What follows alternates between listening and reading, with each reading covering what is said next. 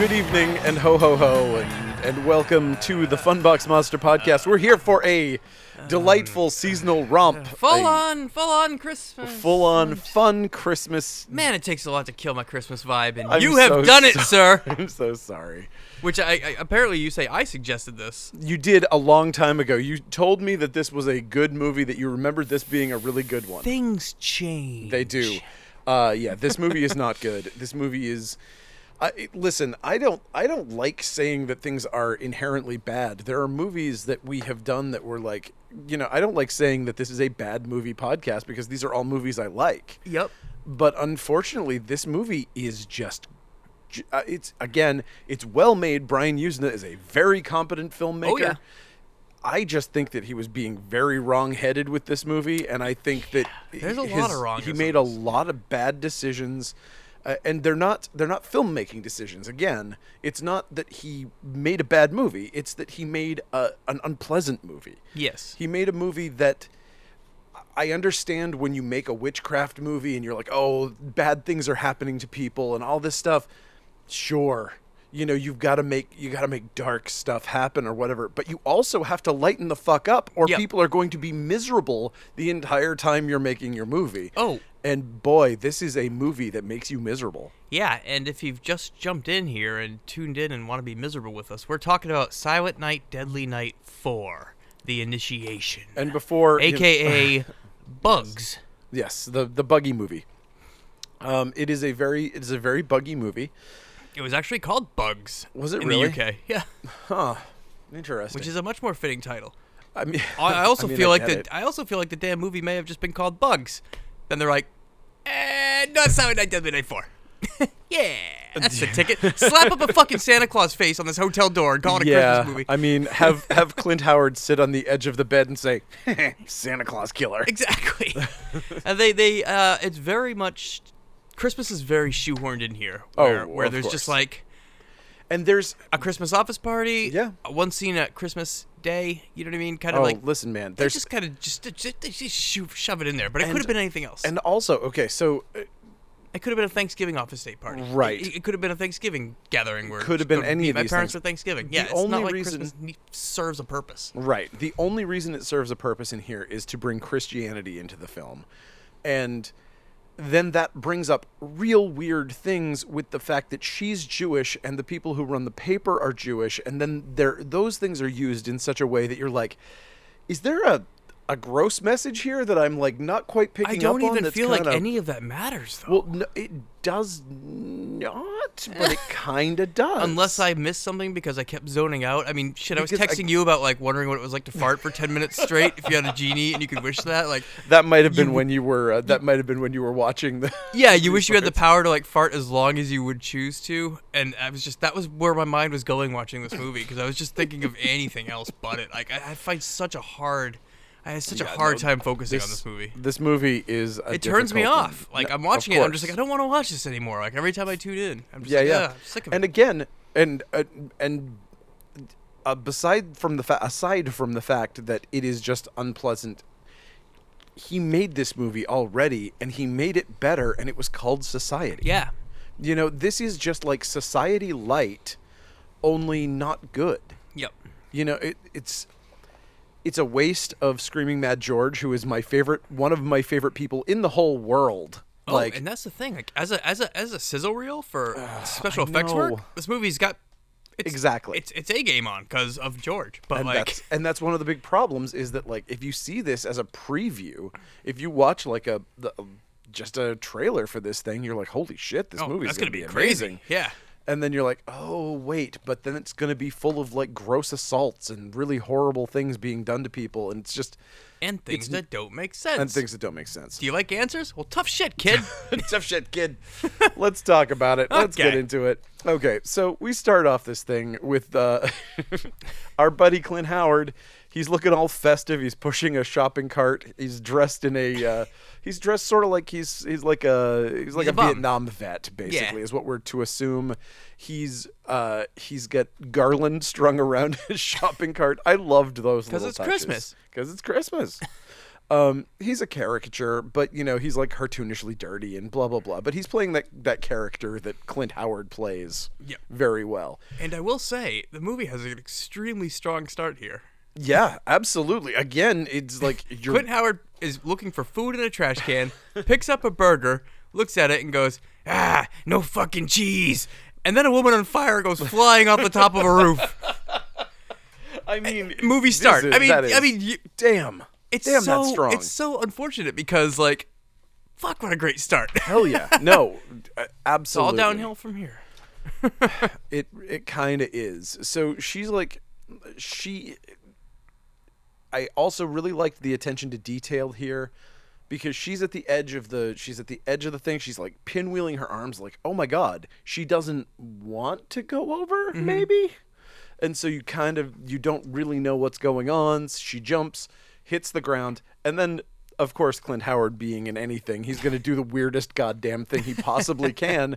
So, he's a combat vet. This guy's seasoned. He's like, all right, sticks his fingers in the burning hole of her torso and like nearly burns his fingers off. Yeah. And he's like, oh, weird. So strange. Also, he is named Ricky, which is a name of... Oh, right. Yeah. The same name as the killer from the first, but, like, is it the same? It never made clear. It's kind of really weird. It's weird that never even occurred to me. It's a weird-ass thing where you do something in the same franchise with the same name, and it's a completely different character. If he'd said Garbage Day at least once, I would have been like, oh, okay. Yeah. That's great. He should have said Garbage Day. He should have said Garbage Day. So he should have said looking for food on Garbage Day right in the beginning. Just get it out of the way. Yeah, get that out. But she's like, when I say that she's burning, she looks like she swallowed like phosphorus. Like her stomach has burned out. It's a creepy, crazy looking effect. It looks great.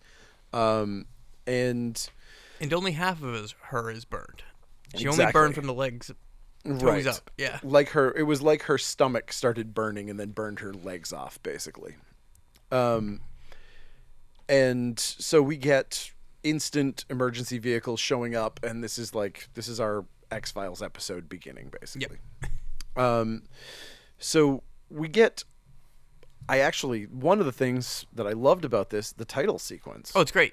And the music by Richard Band. Also the score of this movie is great. The theme song is fantastic. A lot of great stuff. It does have some positives. I mean, the intro, the weird spirals. Oh, I love that. Yeah, it looks like a Junji Ito thing. It's super cool.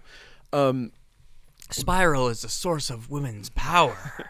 And that's okay. At the center of the problems with this movie is the fact that I don't know what it's trying to say. It doesn't know what it's trying to say. I mean, and that might be the problem too, is that it's like, it feels like it's got a really strong message about something. Yeah. I just don't know what the fuck it is. Is it that men suck? Is it that women suck? That's what they go for. Is it that everybody sucks? That's my problem with this movie. They set it up so much that men are sucky and they're going to keep all the women down, but then when we meet every woman character in this is a villain. Is a monster. Is a legit monster. Except our lead. Right, exactly. And she's just basically tortured for 2 straight hours. It's fun. Yay. Ho, ho, ho. Ho, ho, ho. Okay. But we get our nudity out of the way here. It's not out of the way. It comes back. It comes back. So we have the news story of the person in the background while these two are making out naked, whatever, doing something. I want to cover a story about that woman who got burned. Yeah, and we find out that she really wants to... She is a newspaper reporter, but she's only in the classified section and the calendar, whatever that is. But she wants to be a legit reporter. But we'll learn that she's awful at it. We will absolutely learn that later on. I mean... She does not pick up clue 1 at that picnic. Boy, there are so many clues being dropped at her. At the picnic, for God's sake. What about the bookstore? Yeah. When the woman's trying to foist that book on her, we'll get there. Yep. It's like, no, I don't want it. No, okay. Well, we'll get there. It's about a woman that burnt in half and fell off a roof. No, I want this other thing. So amazing.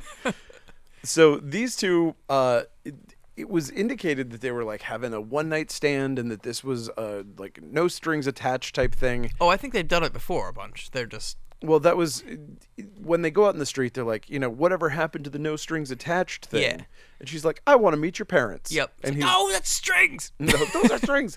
But he's cool with the idea of her meeting his parents. And this is the point. If you have those parents, this is the point when you're like, okay, honey, by the way, my parents are monsters. Yeah. Like, they are legitimate, like, Was the mom a monster, or holdovers. it was just a dad? I think it was just the dad. Listen, it's a bad cop scenario. It's Yeah. like, come on, at that point, I mean, You're bad staying with him. He's so bad. Yeah. He's such a fucking monster. Maybe it's not her fault, but Jesus, he is a fucking monster.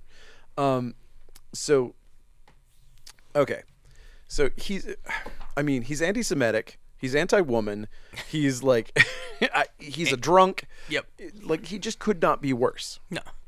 Okay. And he could also just not be in the movie. He could also not be in the movie, and we'd be fine.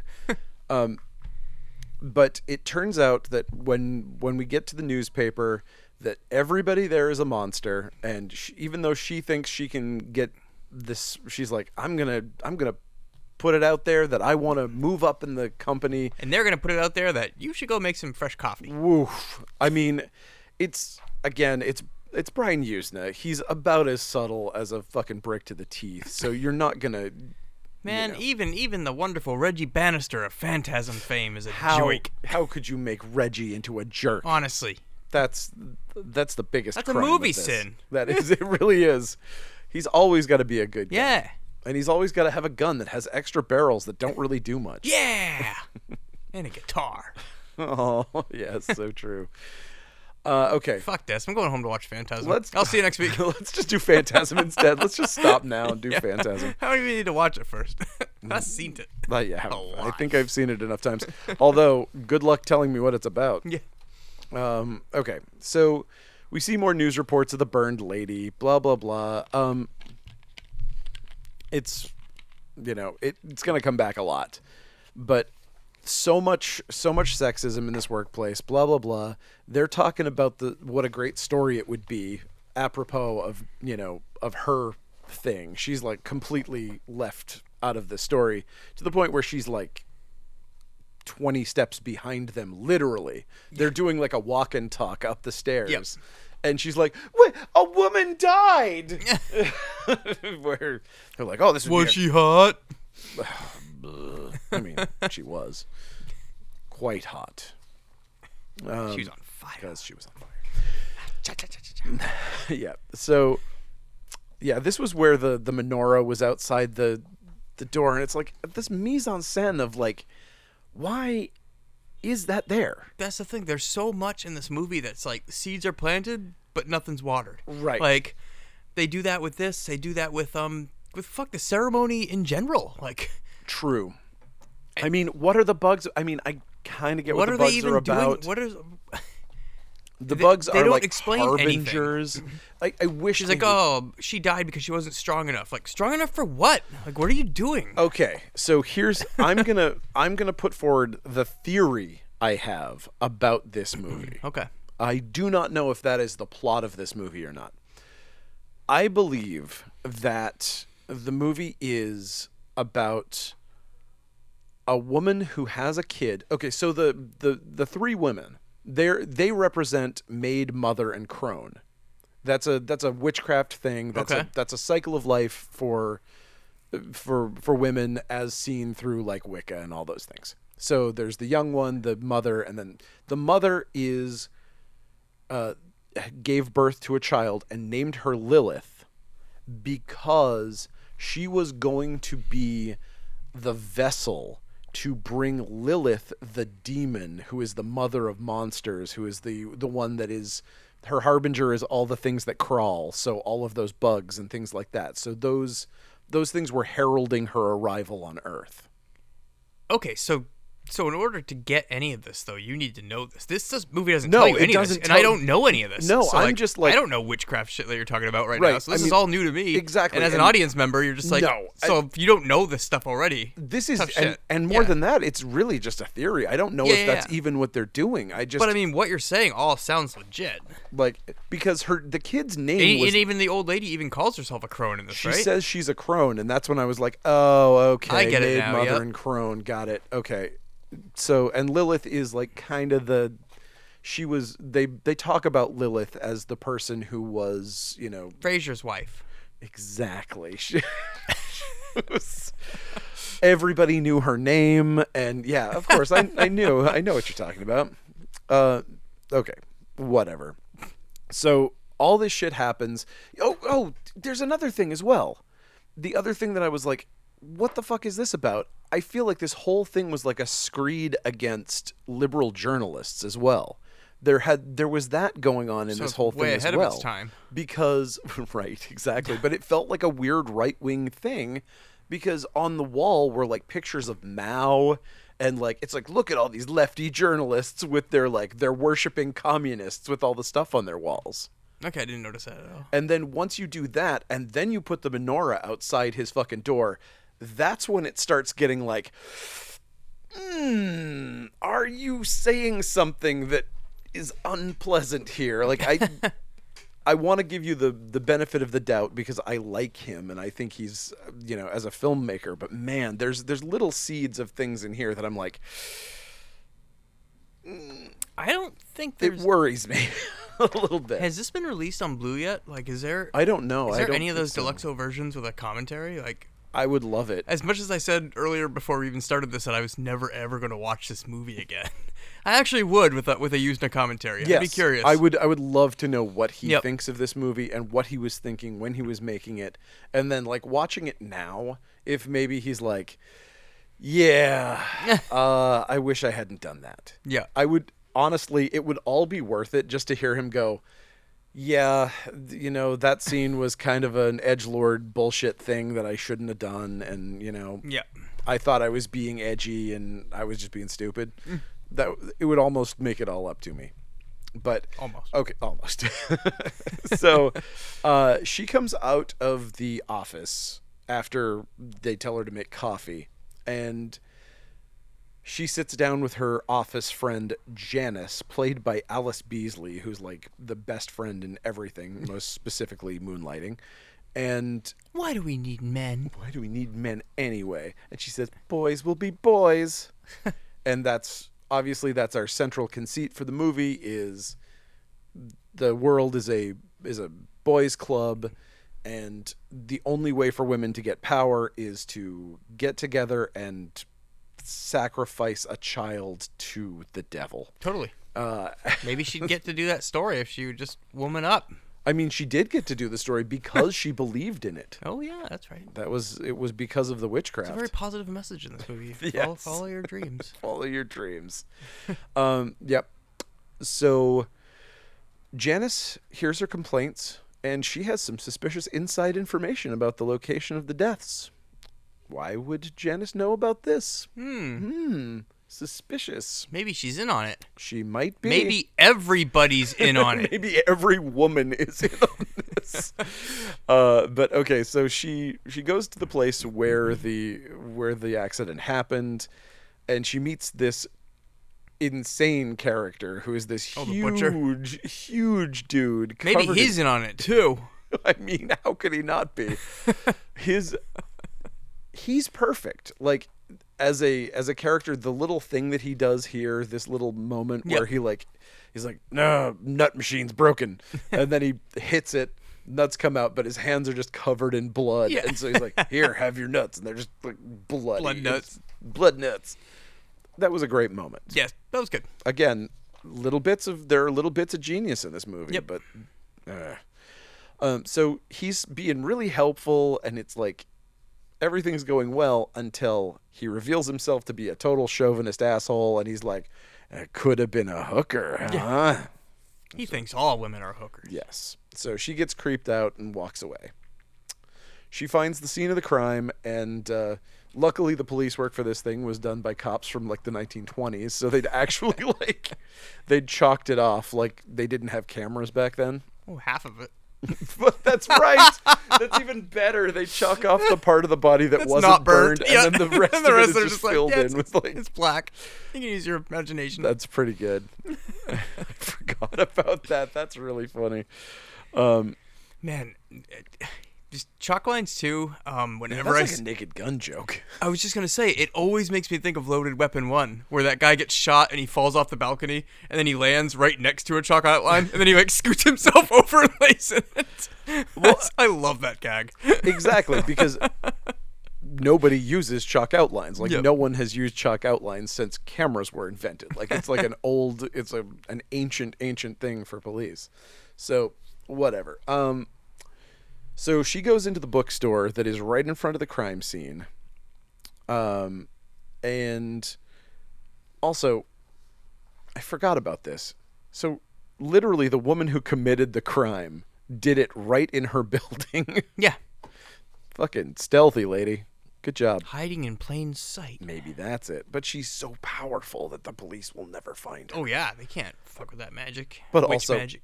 Also, I guess she kind of did it from a distance. It's not like anyone's going to be like, you set her on fire from the inside. Yeah. Yeah. Okay. That makes sense. But we got Ricky walking around the store, Clint Howard, and, He is so out of place in this bookstore. And he's there all the time. That couldn't be good for business, I wouldn't think. He's just like walking over and poking ladies in the butt like and he's all day. Okay. He's got a stink. He's covered in dirt. Okay. This part where he follows her around and he pokes her where he poked the corpse. What does it mean? Nothing. Okay, of course. Nothing. Of course, But, it means nothing. But why do they even have him under? Is he like is that something in witchcraft? Is he like a servant thing? Is that like is there a role for him? I literally don't know. That was another thing where I thought that maybe because he touched her, he somehow became part of this thing, or like it passed something on to him, like he wasn't part of it until then. I don't think so. I think he... Really? Because why would he look so confused when that happened? Right, because he's like pushing a shopping cart. So he's my read on this, again, they've given us nothing to work with. Mm-hmm. My read was random homeless person out there, brush with the supernatural, gets marked by the supernatural, and then becomes part of the initiation ritual. That is my just random guess. Or maybe everybody's in on it. The entire city is in on this whole thing. That, again, it wouldn't be any weirder than the way that they've set it up so far. I mean, it's so weird. So he's in there looking for the newest Joyce Carol Oates book, and no, just kidding. Do you have chicken soup for the teenage soul? The teenage soul. I'm 16, by the way. I've had a rough 16 years. A lot of trash can burgers with no fucking cheese. No fucking cheese. Following him on Instagram, it's just weird how much he is just kind of like every character he's ever played. It's very upsetting. He's liked several of my posts, which makes me happy. It's pretty weird. It's pretty weird to have odd interactions with someone like Clint Howard. Yeah. I love him. Okay. Patrick Dempsey never liked my posts. Damn you, Patrick Dempsey. Why would you? Stamos. I don't care about either of those two people. They're not fit to polish Clint Howard's boots, as far as I'm concerned. Gonna pretend I didn't hear that. Clint Howard is twice the man John Stamos is.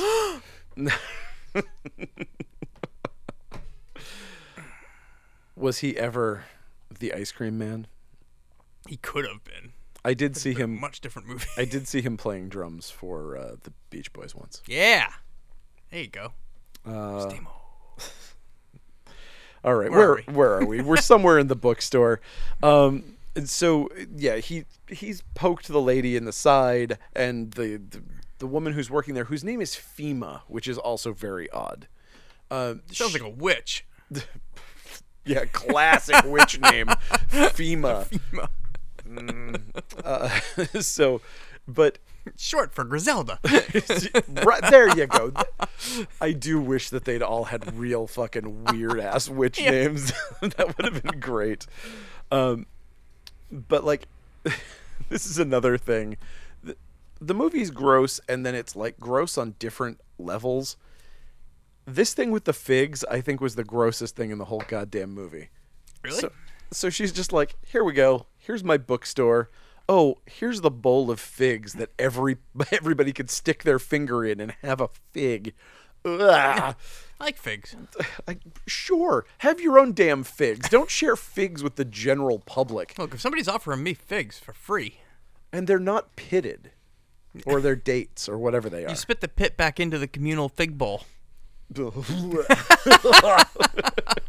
And that was the other thing, was like, I didn't know what this was about, but maybe it was the fact that maybe she used her spit that was on the fig pit when she spits it back into her hand. Mm-hmm. So she offers her, she's like, oh, here, have a fig. And she's like, oh, a single date or fig or whatever the fuck it is. That's so great because I haven't eaten all day. Motherfucker, that's not going to help. I was starving until I had that fig at that bookstore. I mean, granted, that 85-pound woman, I'm like, okay, maybe she is like, oh, the one fig I can eat today. Yeah. Whew. Well, she was a model, so she's probably used to it. Yeah, that's like, I don't want to take two. That would really put me over my calorie limit for the day. But okay, so she eats a fig. There's some weird shit that goes on there. Gross. And okay, so, oh, and also it does kind of look like a roach. So maybe that's kind of it. Maybe it's the fact that the dates or figs or whatever the hell she's feeding her look like an insect, and so that's kind of tying the thing together. Or it's like some sort of communion concept. I don't know. Yep. I'm just grasping at straws. Okay, so Kim proves that maybe the awful dudes weren't 100% wrong when they said that she shouldn't do this thing here, which is where we were talking about before. She's like, she buys this book on spontaneous combustion, and then the woman at the bookstore is like, also take this. I don't want that. You do want this. No, I really don't. Oh, I think it will be important it's a gift. To your research. Now I'm going to kiss you. Girl who I just it's a met. gift. No, I still don't want it. She refuses it at least 3 times, and then it winds up, she's like, oh, come to our picnic, writes like the time and address on a slip of paper, puts it in the book and hands it to her, and that's when she finally accepts it. Mm-hmm. Boo. Yeah, weird. Just take a gift. Just take the goddamn book. And a kiss. And a kiss from a random woman. Yeah. Again, all of this stuff is pre-COVID, so it looks even weirder than even weirder than it ever would. The other thing is that she asked her if there was some way that she could get up on the roof. So Fima leaves the place in the hands of the crone lady and then leads her up to the roof through this stairway that is so clearly not connected to the rest of the building. Yeah. I love how that is shot. It's great. They don't look right, but it's, again, he's a really good filmmaker, so it looks good enough. Yep. And on top of the roof is lots of spirals. There's spirals everywhere. And also Clint Howard's little house that he built up there. I like Clint Howard's little tent house. That's what makes me think like he was in on it way before the beginning. Like, and they know him already, and they know his name. Like I feel like they've had him for a while. They didn't know his name until then. I mean, they called him Ricky after the accident. Yep. I mean, they might have. We never saw him talking to him before the accident, though. Yeah. I don't know. Maybe. But okay, so she's up there getting a feel for the murder and standing on the edge and looking over. Yes, and that's when we're like, is she already having issues? Because she stands on the edge like she's about to fall off. And Clint Howard is up there watching her do this, and he's like, what is up with this crazy fucker? Like, Clint Howard is looking at you like you're insane. That's when you know you got some issues. You might have some problems while he's like pulling bugs out of the ventilation system. For what reason? Gross us out. Okay. It's another part that bothered me. It was just like, what? Why? Exactly. Why? Why are there supernaturally large larva bugs in an air duct of a bookstore? Like, and why does he not care that they're there? So and that's another thing. Like they use that in the ritual later on, and he's not bothered by this at all. So I feel like he's been there for a while, and he's done this before. Okay, so I will say that it's not a guess for the Lilith stuff, because they did say that that Lilith was she was the I can't remember how they phrased it, patron saint, for lack of a better term, of things that crawl. So she is somehow related to insects. So it's not a stretch to say that the insects are there because there's something going on with Lilith. Okay. That this ritual that they've said is to summon Lilith is that. We don't know, because she's like, I lost my daughter and I want my daughter back. Yeah, what does that mean? Because her daughter is Lilith. Her daughter's name was Lilith. She's the one that died. Yeah, but then she kept talking about bringing her back through, what's her nuts? Kim. Through Kim's body. And it's like, so are they doing that, or are they bringing Lilith the demon back? Unclear. Unflippin' clear. Oh, well. But, just to tie it together with the Silent Night, Deadly Night, there's Christmas decorations and a scary spray-painted skull on the roof. She finally leaves after all that nonsense goes on and goes back to her house, where there's more bugs. Gross roaches in her sink. She's spraying them with, roach killer and all this stuff. And it also that's another thing with this movie. Like, it just adds to its unpleasantness for me. Yeah. There's just roaches everywhere. Like, it's just gross. It's not just fun. It's just disgusting. And they don't sing and dance either, like Joe's Apartment. Like, I can roll with those guys. I agree. I will say that the giant bug in her apartment later, amazing. Yeah. And also, the other thing that's Spaghetti Monster is cool too. Spaghetti Monster is so undersold, and also the fruit and bread face was so poorly made that I didn't notice it until my second viewing. I didn't notice it in my 2 viewings. Holy shit. There's a food person. What? Like, literally, there's a face made out of food. It doesn't talk or do anything, but it's like literally she stares at it, and it's like it looks like it's wearing like a Carmen Miranda thing with like fruit. There's 2 eyes and a mouth, and then a roach crawls out of the bread. Oh, weird. I'm gonna no, I'm not watching. I'm not watching this again. It's not worth it. Done with this fucking thing. But we do see that she reads Psychotronic magazine, which is cool. Clutch. That's not hers. Her phone rings. She sits down and reads about her weird spiral stuff, and I don't know. And that's where the table has the weird face on it, and her spaghetti spiraled too. She's got like spaghetti spiral sauce. Like, yeah, this doesn't make sense. You don't read about spiral as a woman's power, and then your spaghetti sauce is spiraled. Like, what? But the thing is that there's shut up, movie. It's almost like there just wasn't enough of it. Like they tried building a world, but then didn't. Yeah, there's so many missed opportunities, and it's like it was there. And again, there's the Junji Ito thing. I assume that Spiral was probably before this, and that he had read Spiral, and that was kind of what he was playing off of. But I don't know when that came out. Hey, there's a Junji Ito book right there, Cat Diary. Ooh, that's a good one. I like the kitty on it. It's got a good cat. You can buy that at CoastCityComics.com. There's a new Junji Ito book out this week. Which has been an embedded advertisement. His early works, and you can buy it at Coast City Comics. It's on our website, CoastCityComics.com. Anyway, this is free. That's what you get. Jesus, that's weird. I don't know how I feel about doing that. Sell out. Sell with out. Me. Oh sell yeah. out. Sell out. Okay. Oh God, this is where they meet the scumbag dad. So she basically screens the boyfriend's call, and then finally she takes it because she's freaking out, and I think she's just kind of like, I need to talk to somebody because there's weird shit going on around me, and the boyfriend's like, hey, are you coming to meet my parents? And she's like, yes, fine. I'm changing now. We're 5. She's so insane. It's great. And so the dad is awful. She says she's Jewish, and she's like, she's talking to the little kid while dad's listening, and she's like, Hanukkah is very much like Christmas. It's just sort of, two parts of the same kind of thing. And the dad's like, bullshit. I'm sorry? Yeah. Bullshit. A woman's place is in the kitchen. I think it's in your book, too, that woman is made out of Adam's rib. Isn't that right? And her nice boyfriend just says, zip.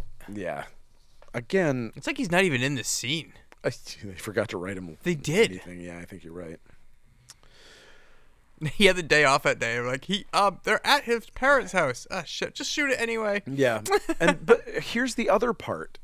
So the dad gets to deliver one of the biggest lines in the whole thing too, because after, again, this would be if this movie kind of made sense, and it obviously we've ran into the ground that it does not make sense. But he says, after talking about all this stuff, and she's like, it's all kind of a metaphor or whatever. She says something about like the Bible being kind of a metaphor or whatever.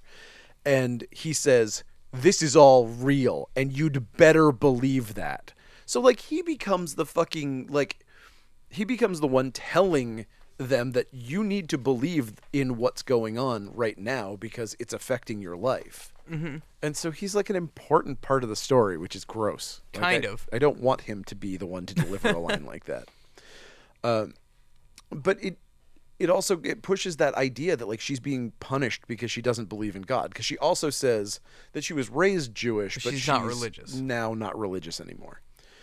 And so, and I guess that makes her vulnerable to... Yes, but if that was how it worked, then every freaking atheist would have a bed full of cockroaches right now. That's how it is, man.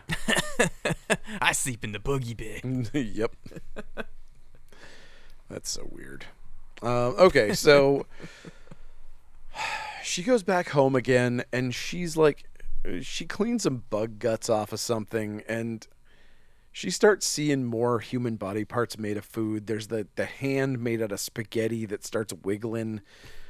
And she looks past it, and there's a roach that's like as big as like a border collie. It's like enormous. She starts knocking over furniture to get at it. She's like, what are you... Again, this thing is the size of a medium-sized dog. Yeah, you just get out of the house. Just leave the house, man. Yeah. Get the hell out. She's got a broom handle, and she's like poking at it. No, come on, man. But the spaghetti hand starts wiggling, especially, and then she runs to the bathroom after looking at that. She's like, oh, I can't stand it. That was too much wiggly hand. She pukes it out. And that's another thing with this movie. There's a lot of barfing. There's a lot of barfing, man, and it's just like, I don't like watching it. And it's not trauma barfing, it's realistic barfing. Yeah, it's people feeling sick. Yeah. And that's just not fun to me to watch. No, not at all. I did like this scene, though, where she's laying on the floor, and she's like, oh, I've escaped, and the roach is like, doo-doo-doo-doo-doo-doo. Yeah. You get that one giant antenna through the thing. He's like, hey, how you doing? Hey. You feeling okay? Can you open the door? I'm too short for the doorknob. Can I get you some ginger ale, some saltines? You feeling okay? Do we need to get you to the doctor? Yeah. You could ride on my back. I'm one of those flying roaches. It'll be just like a cat riding a Roomba. That'd be amazing. Okay, so she wakes up because, what's her name? Janine? Sure. Janice sounds right. She's like knocking on the door, and she comes to the door all covered in puke. She's got shit all over her. And Janice is like, hey, you want to go to work maybe? Because everybody's pissed that you missed a day of work. She seems very fit for work. She's like, yeah, of course I do. And then she's like, I'm going to clean myself up and skip work and go to this picnic. So she does. She skips work, goes and sits in the park with the witches. God, this picnic scene is so dumb. It makes my hair hurt. We don't. And another part of the thing is that for a movie that doesn't tell us enough to make the story make sense. It wastes a lot of time rehashing the same garbage we've already heard. It could spend time filling in the blanks or like helping us somewhere, giving us some sort of handhold, and instead it just repeats things over and over again. Well, she goes to the picnic and they act like they don't know who that woman was who jumped off, who fell off the roof. Then the other girl's just like, "Why'd she fall? Because she wasn't strong enough." What? Oh, what do you know? Oh, and she just nothing. Doesn't even question her. Like, just, but at that point, you're a reporter. She has already been drugged at that point, though, right? Again, maybe, I don't know. That's another thing, man. This movie's just roofie central. They're always drugging her constantly. I don't want to watch somebody get drugged all the time. Again, it's not fun. It's like there's so much stuff that is just like being messed with in a horrible way. I like later when FEMA drugs her and then bitches at her for knocking shit over when she's drugged. Like, you did that. That's your fault, you dork. I agree with you. That was an irritating.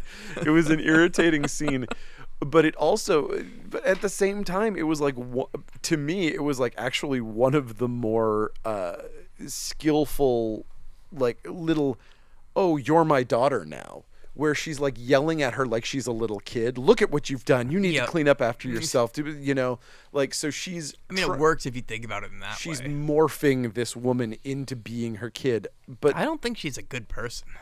Wait, really? I don't know. Her name is FEMA. Okay. So she goes back. Somehow, whatever happens, she has some sort of drug trip or something, and Hank, her boyfriend, what a fucking shitty name for a character. Hank. But her boyfriend Hank shows up and grabs her and is like, "Hey, you're late for work." Somehow he's found her. How? Because Janice told her again. How would Janice know where? There you go. That's what. How? Because she's one of the witches. So, why would the? Never mind. Yeah, whatever. Hank finds her, drags her back to work, but it turns out that while she was unconscious, what she has done is she put witchcraft out into the world. She used her imagination, and what she wanted more than anything was for the boss to accept her idea of doing the story. And the boss says, "Yeah, I guess we thought about it, and it would be a good idea. You've got all your other work done. Okay, go ahead and do that story." And so now Hank is acting as her cameraman? Yes. Which I didn't know. I mean, maybe he's a camera person? He works at the paper. I mean, maybe that's his thing. That's his deal. I think it is. Okay. So he goes and takes photos of her, and the weirdest part is how she's like dressed up like Corey Feldman from Dream a Little Dream. That part was real weird. But I don't know. She looked good. And this another one of my favorite things. So they take some photos outside. I don't know why they were like taking glamour shots of her with the look. It's me with where the lady burned up. Yeah. I'm fucking hot. But then they go up on top of the roof, and Hank's standing there looking over the edge. Literally, his arm is resting on a ladder, and he's like, "How'd she get up here?" Hank, come on. Come on, buddy. Come on, you can do it. You can put it together. You're so close. Come on, you're an investigative journalist, buddy. Come on. You're just as bad as her at journalism. At investigations. This is probably like the fucking County Shopper or something. You know, it's probably not a real newspaper. It's the LAI, dude. What is that? I mean, maybe it is a newspaper, but they look like they operate out of like an AmVets hall. When you see that Christmas party, like just that's shitty in the paneling. Daytime, apparently. That's another thing at the end of this. We'll get there. Gotta get day drunk so that you can get to those other parties completely wasted. They don't care about time later on in this movie. No. Like the Christmas party, when she runs outside, it's clearly like 10 in the morning outside by the weather. The Christmas scene later on, where they go to kidnap the boy, is late at night. Like, who does Christmas late at night? You wake up Christmas morning and you open your presents. Like, why is this kid opening his presents at, 7 o'clock at night? Stupid. No, I'm not taking any excuses. There's no excuse for any of this. Okay. So let's see. They see she stands in the middle of the spirals on the roof. That's woman's power. Hank makes this whole thing about them getting back together because he's a scumbag. I was totally shocked when they start making out on the roof that Clint Howard didn't just like stand there and leer at them or something. Like I thought. Oh, he doesn't care. I thought you see him walk in on when they're fucking later on, and he just watches TV. He doesn't care about that shit. It was so good. Just cares about cheeseburgers and TV and big ass bugs and giant dong Pinocchio nose masks. Oh God. Don't get me started. I hate this. I know. Me too. That's so disgusting. Okay, so let's see. She tells Hank to take off because she's going to investigate alone. And she takes this opportunity to walk downstairs to the door that's in the hallway. And she's like, I bet this is where FEMA lives. Or unless FEMA wrote the address there. And then she says that weird-ass line. She said something like, oh, you do live here. Oh, so you do live behind this door. What? Yeah, you knocked on her apartment. Of course she does. What? What does that even mean? I mean, my guess is that it's a clumsy attempt to explain that if the woman jumped off the roof, she could have done so by walking out the door of FEMA's apartment straight to that staircase. But she could have done it walking out the door of any apartment. Anywhere, or they mentioned that every apartment can get to the roof in this, so that doesn't matter. And also, and again, that giant metal ladder that's right there. Yeah. Could have been there too. So, all right, whatever. Doesn't really matter. So FEMA's like, you must have, the drugs must have worn off since the picnic. You have some more drugs. Have some drugs. At this point, stop accepting things from her, but she does. She's like, I would love some tea. And then she's like, I'm going to sprinkle something on top of it. And she's like, yeah, that's great. Cool. She doesn't even like, in any other thing, like, you like turn your back and you talk to them. And you're like, oh, hey, and you subtly do it. She's like, I'm putting something in your tea. She literally says, it's elderflower. She might as well just been holding like a giant box labeled rat poison and just sprinkling it in, and Kim would just be like, flavor. I love it. She's like, ooh, this makes my tummy hurt, is what she said. Or some permutation of that. She's like, oh, this is making my stomach upset. And she's like, oh, it'll pass. That means it's working. Drink more. Yeah. Okay. And she does. She basically chugs the tea. And during this point, she tells her about her daughter. She's like, I lost my daughter. Her name was Lilith. Blah, blah, blah. Whole thing. And then she starts talking about how she says this creepy thing about, oh, you and Hank must have good sex. And then, what? I don't know. But she's like, but you need to get over that because men are parasites. And we need to purge the parasitic something from our bodies. And that's what the bug that they plant in her does later on, is that it's getting rid of her attachment to men and her fear. And they somehow those two things are connected. Sure, why not? So FEMA feeds her another date, and she's like, here, eat this date. And then she's like, okay, I'll eat your date. She looks down at it, and it turns out it's a bug, and she's like, eat it. She's like, okay, fuck it. So we're like, oh no, she's completely under her control at this point. Yay, more gross bug eating. She'll even eat a bug. And now this is where we get Kim flashing back to every other part of the movie. Just in case you missed the first half of the movie. Just in case you missed everything in this movie, here's everything else in this movie. What the hell? Yep. And she wakes up to some witches telling her that everything's fine. Maybe it's a nod to part 2. Just using as much much we heard footage. You like flashbacks. I'm surprised it wasn't a flashback to part 2. Yeah, well, the good thing is we're only going to give you 30 seconds of flashback this time, not 30 minutes. Yeah, that's true. Okay, and so now they strip her naked. They mark her with ash on her forehead. They put a spiral around her navel, and Ricky comes in with his pet Screaming Mad George effect and a rat. They kill the rat, and it's just all sorts of gross. Just weird, gross stuff that's not there for any reason other than to be gross. But the bug's crawling around in her stomach. We get one of those shots of the weird rubber stomach with the thing crawling around in it. She barfs it up. And Clint... Okay. It's like they're always undercutting the thing that they're trying to do here, too. Because it's like, now you've gotten it out of your system and we've killed it. Like if they burned it or something. Let's cut it in half and drip it on your face. Drip it on your face. Well, that was the shit that you were supposed... Like, whatever it is, it ate all of the fear and the attachment to men or whatever the hell it is that's in there. No, you don't want to get that back in her. That was the whole point of this ritual. Boo. Okay. So she wakes up fully clothed on Fima's couch. Maybe it was all a dream, but then she touches her face and it's covered with bug goo. And we pretty quickly realize that she actually was there. It really happened. She grabs all of her crap, and then all of the witches kind of surround her, and they're like, no, stay. I want my daughter back. And she's like, F you, witches! And she books it. She does. And they don't give chase. They don't. They're just like, okay, cool, bye.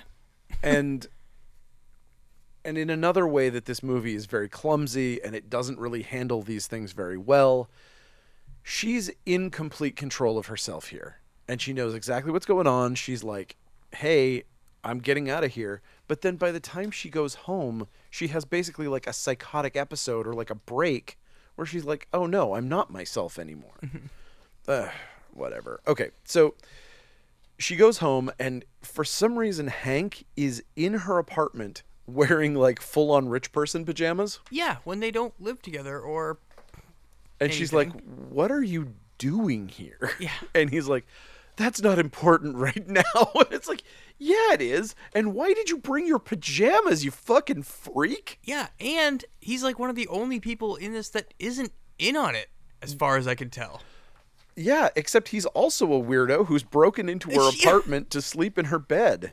Which is the kind of shit I would expect if somebody was in on it. Right. With her. Like, exactly, but he's not. You go back to her house and wait for her to see if she shows up there. Like, but he's not. Like, yeah. Yeah.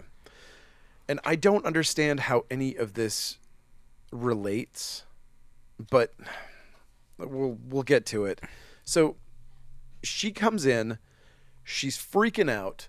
She starts to flush a bunch of paper down the... What was it? Was that the... I don't know. We don't even know what that stuff was. She floods the toilet. She starts pouring pills in her mouth. She starts freaking out. She's like trying to OD. We don't know why. And then she just turns horny. And then she gets really horny. And starts going to jump dude's bones. And then Clint Howard comes in. It sits on the edge of the bed. And turns on Silent Night, Deadly Night 3. See, it is all connected, Matt. Come on. What were you talking about? It's just like Halloween 3. It's so, yeah. But clearly the garbage day of this movie was Santa Claus Killer. Yeah. I mean, I love that. I mean, this whole thing where like she's trying to have sex with this guy, Clint Howard is ignoring them entirely to watch Silent Night, Deadly Night on the edge of their bed, and it takes them kind of a minute to realize that he's there, and that's, I don't know, I like that too. That was pretty great. Yep. Santa Claus Killer. Santa Claus Killer. Yeah. It's good stuff. But then they realize they don't want Clint Howard watching Silent Night 3 while they're boning, so the guy tries to... No, he realizes it. She's still down. Oh, yeah, okay. She's still okay with it. She's like, I don't know, whatever.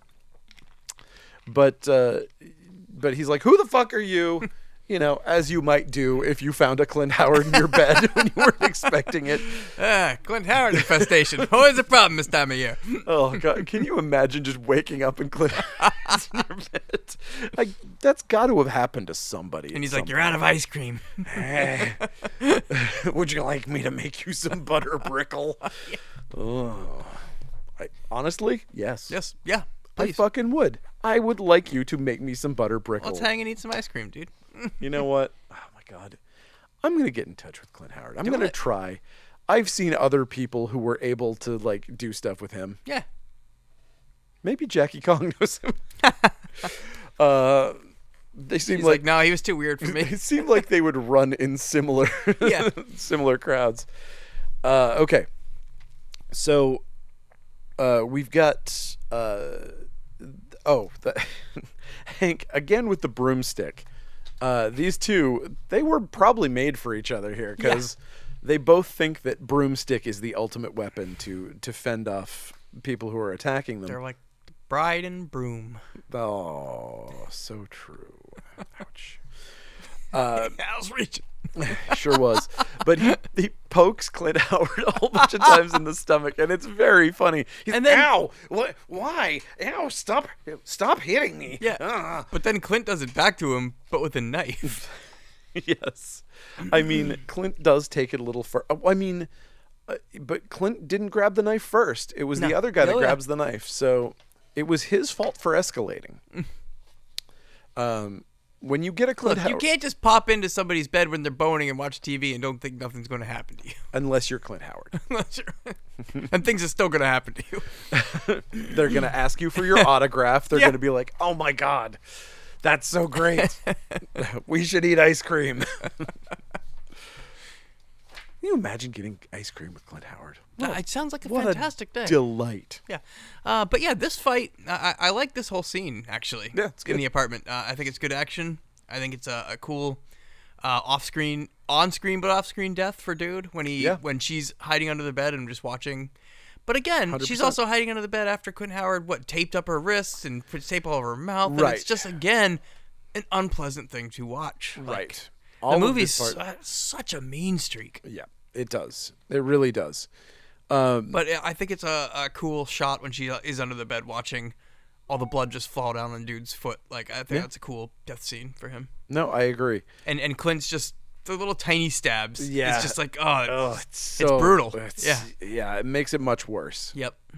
And also Clint bites off his Achilles tendon too, like literally like chews off the back of his leg. So he's kind of crawling around before that too. Yep. Okay. So he kills the guy, and then Janice comes in, or Janet. I can't remember her fucking name. Her friend. You mean from she's work. In on it?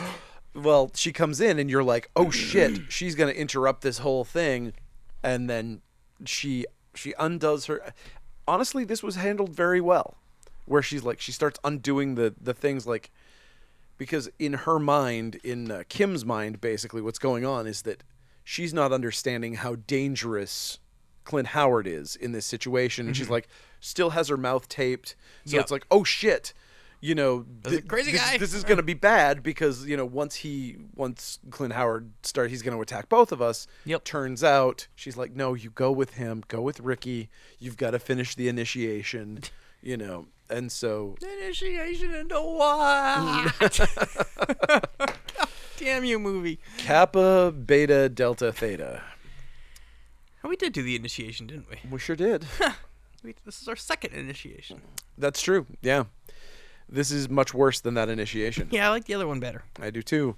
I will actually probably watch the other initiation again. I will not ever watch this movie again. No, I'm done with this one. This movie will never be watched again by me. I just thought that we needed to get it out of the way. I'm sorry. I loved when I came in here. We had to cancel last week, and I popped in and was like, I hate this movie. And you're like, me too. I was like, so you want to pick something else? You're like, nope. Because I'd already taken notes on like fucking 40 minutes of it, and I was like, nope. I've already gotten this far. We're doing this. We're going to get it out of the way. And so I do apologize to everybody for this. Okay. We could have done Bone Alone again. Oh man, we should have done a Hallmark movie this year. Maybe we'll find a good New Year's Hallmark movie.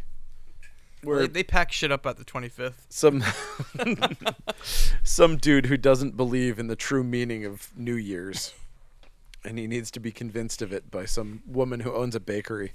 I'd watch the shit out of that. Let's see. So. Oh, but I really liked I loved the part where Clint Howard is like stabbing the door. Oh yeah. Like he's like gonna get into he's stabbing the like hollow core door. But with a steak knife. He's got a steak knife. And basically Hank makes too much noise in the kitchen. And so he's like, ah, and like backs off the door and goes over so that he can stab Hank. Yep. Because Hank's making too much progress in standing up for his liking. Yeah. So this is where we get her. She winds up dropped into a crazy red room full of fake meat. She passes out. When she wakes up, they strip her naked again. Yep. She's all covered in ultra slime because it's a Screaming Mad George thing. And, you know, there's... And then we do what everybody wants to see. Clint Howard in a spooky mask not like forcing himself on her. Yep. So we skip that part. Yay! And that terrible thing happens, and we're like, okay, cool, that was awful. And...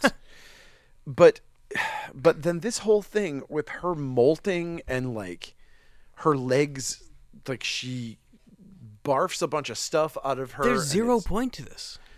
I don't understand.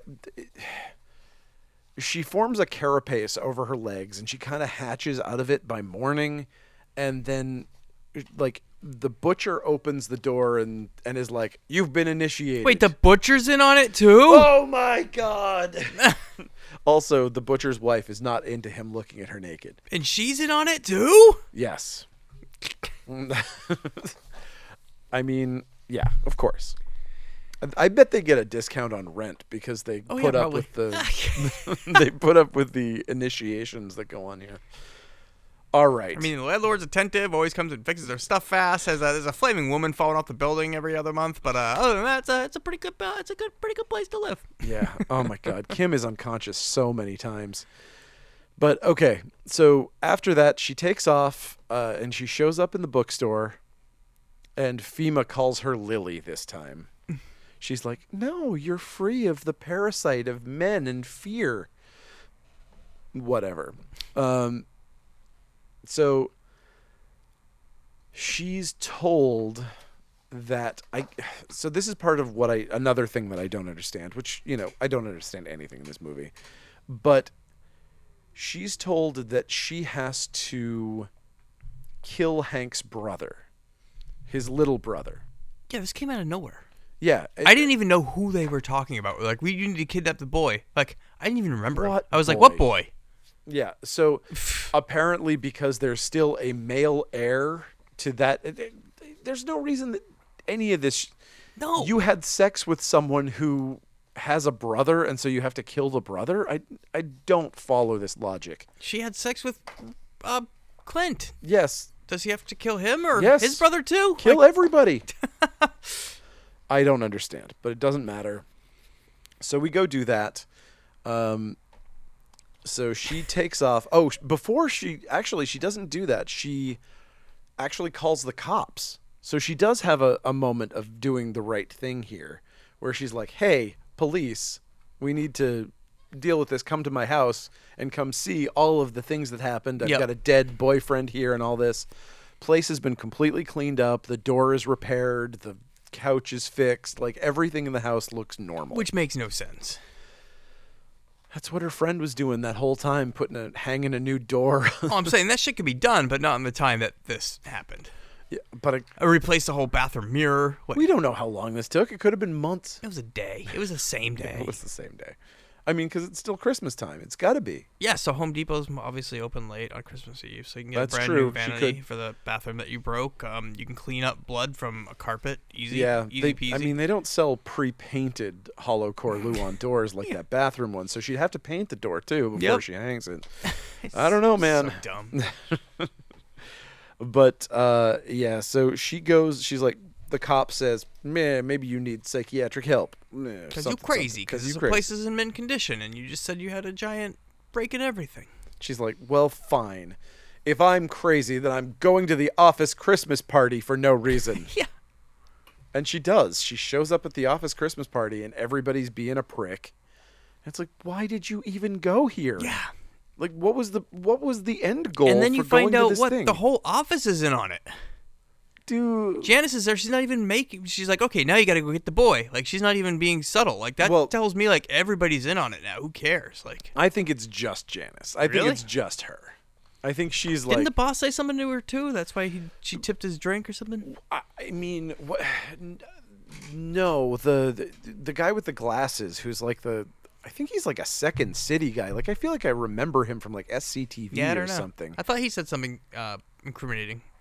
He said he basically did the same thing he did before, where he was like, if it isn't the Virgin Mary or something like that, where because he made a similar joke right at the beginning of the movie when he was like, "Oh, you're sleeping with somebody here," you know. Oh, okay. I thought that virgin thing was like a reference to the sex shit she was just gone through. I think it was. Okay. I think it was more she was angrier about it because of that. Okay, that's what I put into it. That's why I was like, oh, he's in on it too. Like, who isn't in on this? No, I think that the office is oblivious and it's just a big party. So Janice feels like everybody's wasted. I can say whatever the fuck I want. Plus, I've got magic powers, so I can probably. So she flips out, knocks people's drinks out of their hands a lot, and then runs outside. And that's when you, as I said earlier, it looks like it's 10 o'clock in the morning. Yep, it's early in the morning. It's like, what? And so she leaves and she's like, she runs outside and she realizes that Ricky is pursuing her. And so she runs into a local like budget lodge kind of motel place and she hides out there and they're playing lesbian porn on the screen, which again, sure, they're pointing towards this whole, I guess, lesbians are all witches and men are, I don't know, man. There's a message in here somewhere. We don't know. Can't parse it out. If you know, give us a call. Yeah, but it's not a good message, whatever it is. But then the TV turns and it's Frida. It's FEMA. FEMA, yeah, there we go. The Federal Emergency Management And Agency. She's like, get me the boy or I'll make you catch on fire. Be like Roy. And she lights her ankles on fire. Yes. And she's like, ow, my ankles. I gotta go jump in the shower and dose my self-combusting body.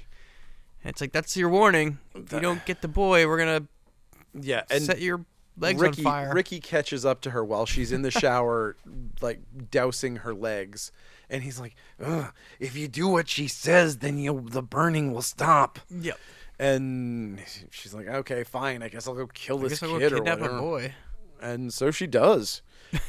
In the most convoluted way. Like, she shows up to his parents' house without Hank, and he's not there. And then the kid's like, is Hank in the car? Yes, he is. Yes, he is. He's like, oh, cool. You should come see him. Wouldn't Hank be at the door to come in for Christmas? Like, none of this makes sense. No, I mean... Kid's so stupid. He is. And I mean, there's so many better ways to write that scene where it's like, Hank has something special for you outside. There's a surprise to see. He's got a big present, but it won't fit through the door. You got to come through. Exactly. Nope. It's that bike I wanted. Yeah. Whatever. Perfect. Nope. Hank's just sitting in the van. Why can't he come in? Yeah. What? Doesn't matter. Who cares? We don't care. So he gets her. She does manage to get him out of the. We just rewrote that scene perfectly, just spitballing it. How did this get to the final cut? I don't understand. I mean, there's so much of this that I don't get. But she gets him in the van, and then he starts having second thoughts after. And she's like, hold on, just sit right here. Just hang out. Hank will be here soon. From where? And while she's having this conversation and trying to keep him in the van, Clint Howard's like, I feel like there's some loose ends inside that I could take care of. And he winds up tying up the mother and then gets into a fight with the dad. Winds up knocking him down on the ground and strangling him with Christmas lights. Until a fire starts somehow. Somehow shorts the Christmas lights, and then the tree catches on fire, and then the house starts burning. We see smoke coming out, and the kid's like, hey, my house is on fire. I should leave. And she's like, no, you should stay. And she takes off, and she's like, run. She's driving full speed. Clint Howard catches up. He's about to jump out the door. This was a perfect scene, though. I was just going to say, I loved it. I love this. The kid's trying to get out the van.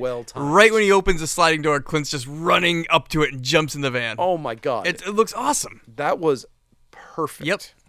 And I will give them that. I, honest to God, cannot imagine how they filmed that thing. Yep. Like, that is just, the timing was just dead on. Yep. And so, like, Clint Howard just gets in, pushes the kid out of the way, and like slams the door, and they're off. They're off to his sacrifice. So they bring the kid to the top of the building. They're all about hanging on the top of that building. They love that building. I mean, there's a bunch of they spray painted spirals there. And they hung some Christmas lights. They did extra Christmas stuff before the sacrifice, which is, I mean, there's something to be said for that. 'Tis the season. Yeah. So now there's just a ton of Screaming Mad George bugs pouring out of the pipes. We get those big larval monster bugs and also actual bugs as well that are coming out. And FEMA's like, here's a knife. Stab this kid. Yeah. Why? To prove your loyalty to Satan or whatever. Who knows? Not good enough. And she's like, okay, I'll totally stab this kid. Let's do it. Give me the knife. Stab. Oh, stabs FEMA instead. Whoopsies. And so FEMA's like, oh, you jerk. You were supposed to do this. You were supposed to be strong enough to have my daughter back and blah, blah, blah, blah, blah. And then she's like, pulls the knife out. She's about to go stab Kim, and Ricky gets in the way and is like, no, you can't stab her. She's a nice lady. The kid was nice too. Yeah, exactly. His dad wasn't, but you didn't know that. You could have killed the dad. We would have all been behind that. You killed everybody else. Like, who cares? Why now? Are you all being like, boo? Yep. Anyway, but then only because we get the fun scene of him being devoured by the bugs. Yeah, that was cool. So Ricky gets stabbed. He falls down. The bugs come and devour him, and then Kim starts. We forgot to mention that at some point, Kim gets society fingers. Yep. She gets like wiggly wobbly, which again looks awesome, but why? Amazing. I mean, for the end of this movie. So she's started to burn. Her fingers are basically melting and they've elongated. They've stuck together in this big weird ice cream cone of like melding flesh, and they're on fire. And she's like, I'm not going to burn for you, or whatever it was. She sticks her hands into the wound that she made with the knife in FEMA and catches her on fire, pulls her hands out. Her hands are free of the flame. Yep. FEMA's she transferred it, then FEMA blows up into flames. I kind of love it. I mean, it was cool. It's fine. It didn't... as an ending, it's pretty good. And then she goes flying off the building, just like the girl in the beginning. Yeah, but in between, there's the weakest thing. Like, when you have somebody like Screaming Mad George here, and you're like, cool, best effects artist in the world. How about we have a burning scene and maybe don't even consult him for the scene where the woman catches fire? Where they light a mannequin on fire? I would have loved it if they lit a mannequin on fire. I would have been like, that's great. It looked like they had the clothes on a coat hanger. Yeah. It was that's true. 100% flat. Yep. It was like wiggling. Somebody was wiggling a burning coat hanger with her clothes on it. And I was like, come on, man. Really? The ending of your movie, like everything in this movie, the effects were perfect the whole way through. Yeah. And then you do this. Boo. But she does. She jumps to her death. And there's always flaming women falling off that building. I mean, this second one has got to be extra suspicious, right? It'd be great if they showed like the wide shot of the sidewalk and there was just like half chalk lines everywhere. That would be the thing to pan out on. Yeah, and that'd be the end of the movie. Yeah, that would have worked too. It's just another Tuesday for this building. And in one of those scenes that always pisses me off, like a Texas Chainsaw little touch here where it's like, Kim's like, don't worry, son. It's all over now. Yeah, it's all over now. We murdered your brother. You saw a homeless man devoured by demon insects. Your dad's dead. Your dad's dead. Your house is burned down with your mother in it. So actually, your parents are both dead. There's still two other evil witches standing right here. There are two. There are at least two. I think there were extras. It felt like there were spares at that. They didn't even address that at all. That there were three witches, and then there was like an extra one, and it looked like it was one of the Scream Queens, like Debbie Rochon or something. What? Yeah, it looked like there was a spare. But whatever. She's a spare witch for backup. But yeah, just in case one of the other witches couldn't fulfill her duties, we have this one on standby. I mean, why not? She was a loner. Anyway, that's it. That's the end of the movie. Everybody lived happily ever after. I guess. We don't know what happened after. I mean, that's like taking out. That's like taking out just Chop Top, in Texas 2, and being like, "Well, solved everything. We've solved everything." Wait, no. There's still a whole family here, guys. Right, and that's the other issue is that they do leave us not knowing what the fuck is going on. What? Why wouldn't she go apeshit and kill the other two witches? Like, so that would have been a satisfying ending. Here's your ending. She gets the fucking power from her. That there's some there's some tangible power. Yeah, and then she uses that power to blow up the other witches. She uses the power to kill the other two people. Where this woman clearly had whatever ability to do something. Like she had some sort of telekinetic powers or whatever, and she could throw people. Yeah. She throws the other two ladies off the roof. Exactly. And she's like, and then she walks off into the sunset with the kid. Yep. But leaving those two witches on or 3 or 4, however many random witches there are. They called in some friends from out of town. Yeah, exactly. Whatever. I mean, this was a big night. Yeah. I can understand. Christmas. It's time for the Christmas Lilith. Yeah, whatever. But yeah, so that would have been so much more. It would have been so much more satisfying if we had seen her do that. And there was a hint to it. There was a hint that like you kind of got the other witches kind of looking at her like, oh fuck. Yeah. She did something big here, and they don't want to fuck with her. Like, instead of just, overpowering her because there's more of her and throwing her off the roof or whatever because they're mad at her, they're like, oh shit, she can do this thing because, again, she did do something cool. It'd be cool if she turned around and pulled a Boddicker and she was just like, witches leave. Oh boy. We got to remember that line. I'm stealing that. Yeah. Holy shit. That's so good. And yes, you are absolutely correct. She should have done that. Mm-hmm. But yeah, unsatisfying, icky. Why did we do it? I don't know. I felt like we had to because I felt like everyone has talked about this movie. It gets so many people saying, I like this movie. I hear so many people saying, yeah, this is the good one. Because it's Brian Yuzna, it's Screaming Mad George. Mm-hmm. Those two things mean it is quality. And in this case, that is not true. I know Marcus at Rude Horror Podcast did this movie too, and he had a big theory about the connection to society.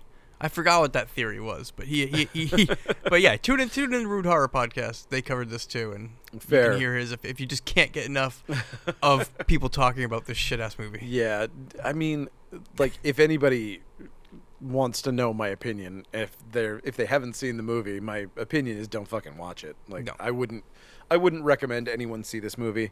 It's not. I mean, it was available because it was on my. I actually had the little box set that they released, and I was like, oh, why not? I had that, and I got the Shudder too. That's where I was watching. Yes, I think I actually watched it on Shudder. But yeah, I mean, there definitely are some cool scenes that we talked about, but very few and far in between. The effects are great. They sure are. But they're just gross. They're ugly, and it's not in a pleasant setting where it's fun, Yeah. It doesn't have any of that humor that like Society has with any of the effects, so it's just not that. Yeah, it's fun. The music I do love. I do love the score. I thought it was too great. sincere. I think that's one of its big faults is that it's like it's very convinced that what it's doing is like it's very straight faced the whole time. Like they're making a Rosemary's Baby. Yeah, this is Rosemary's Baby. This is not, this. But when you bring the holiday horror, you got to bring fun. Exactly. That's the thing. You can't do a Christmas horror movie and be like, this is a straight up like no jokes at all. No joking horror. And also, you can't put Clint Howard in something and do that. Yep. Like it's weird. It's super strange to have Clint Howard in a movie that has no tongue-in-cheek elements. Well, I mean, it has one. and that was him eating the fucking cheeseburger. Yeah. That was it. No cheese. That's it. Well, okay. Well, this series, though, has a history of doing really dumb things, like True. hiring Bill Moseley to be mute. Wow. I will say that now... Or producing the second movie and the producers thinking, we don't need to give you any money. You can just cut up the first movie, right? And make a new one? Yeah.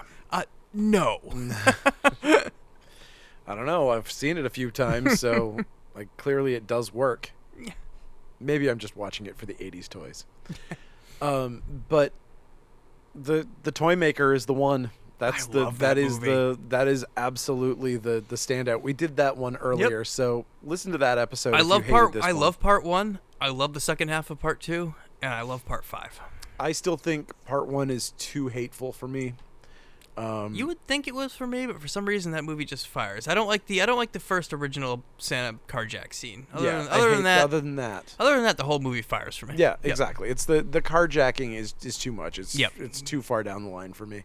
But Toy Maker is just nonsense. Oh yeah, and that's where it got fun. And you get the Screaming Mad George toy creations, but they're fun and they're quirky, and you do get jokes. Yes, you do, and you get just insanity. Yep. So yeah, that would be my recommendation. If you want to watch a weird version of this, watch the Toy Maker. Yeah, which is part 5. It is 5, and that is the final part. Then they did do a remake. Yeah. Kind of a remake. It's very much different, though, from the... Yeah, I didn't see it. It's okay. Yeah. It's mean. It's a meanie, too. Yeah. Yeah, I don't need it. Not enough jokes in that one. Yeah, and the other better one is... what was the other one that we did?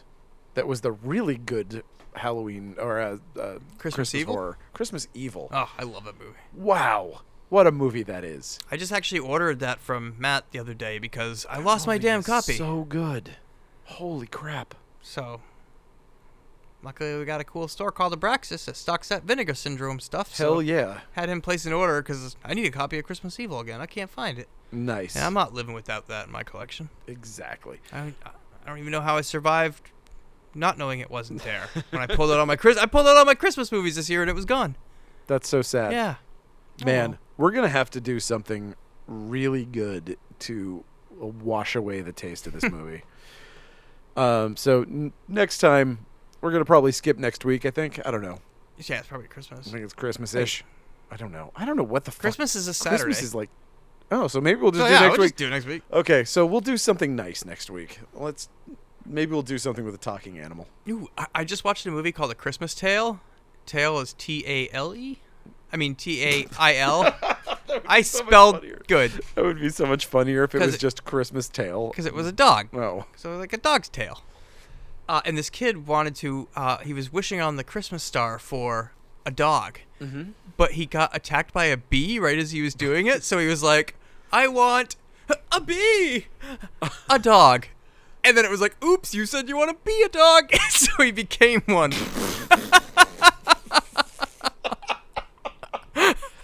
Oh, Jesus Christ. Yeah. I was like, you're fucking with me right now, movie, right? That didn't just happen. I was hoping that he was going to give him a bee, and there was like going to be a bee that just followed him around for the rest of the movie. I want a talking bee. A dog.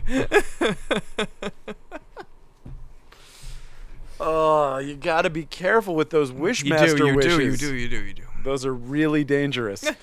Okay. Okay. So we've gone through all this. You can follow us at Coast City Comics. You can follow us at Actually Podcast and at Funbox Monster Podcast and at some other stuff. Rad Wraith is coming out. Ask for it at your local retailer where comic books are sold. And can you buy that at coastcitycomics.com? You totally will be able to when it's out in February. And that's it. And you can follow me at Matt Awkward, VHS Fiend on the Instagrams, and make sure you check out the Video Vagrants group on Facebook for lots of fun stuff there. Excellent. And Merry Christmas, even though this movie was terrible. Ho, ho, ho. Good night.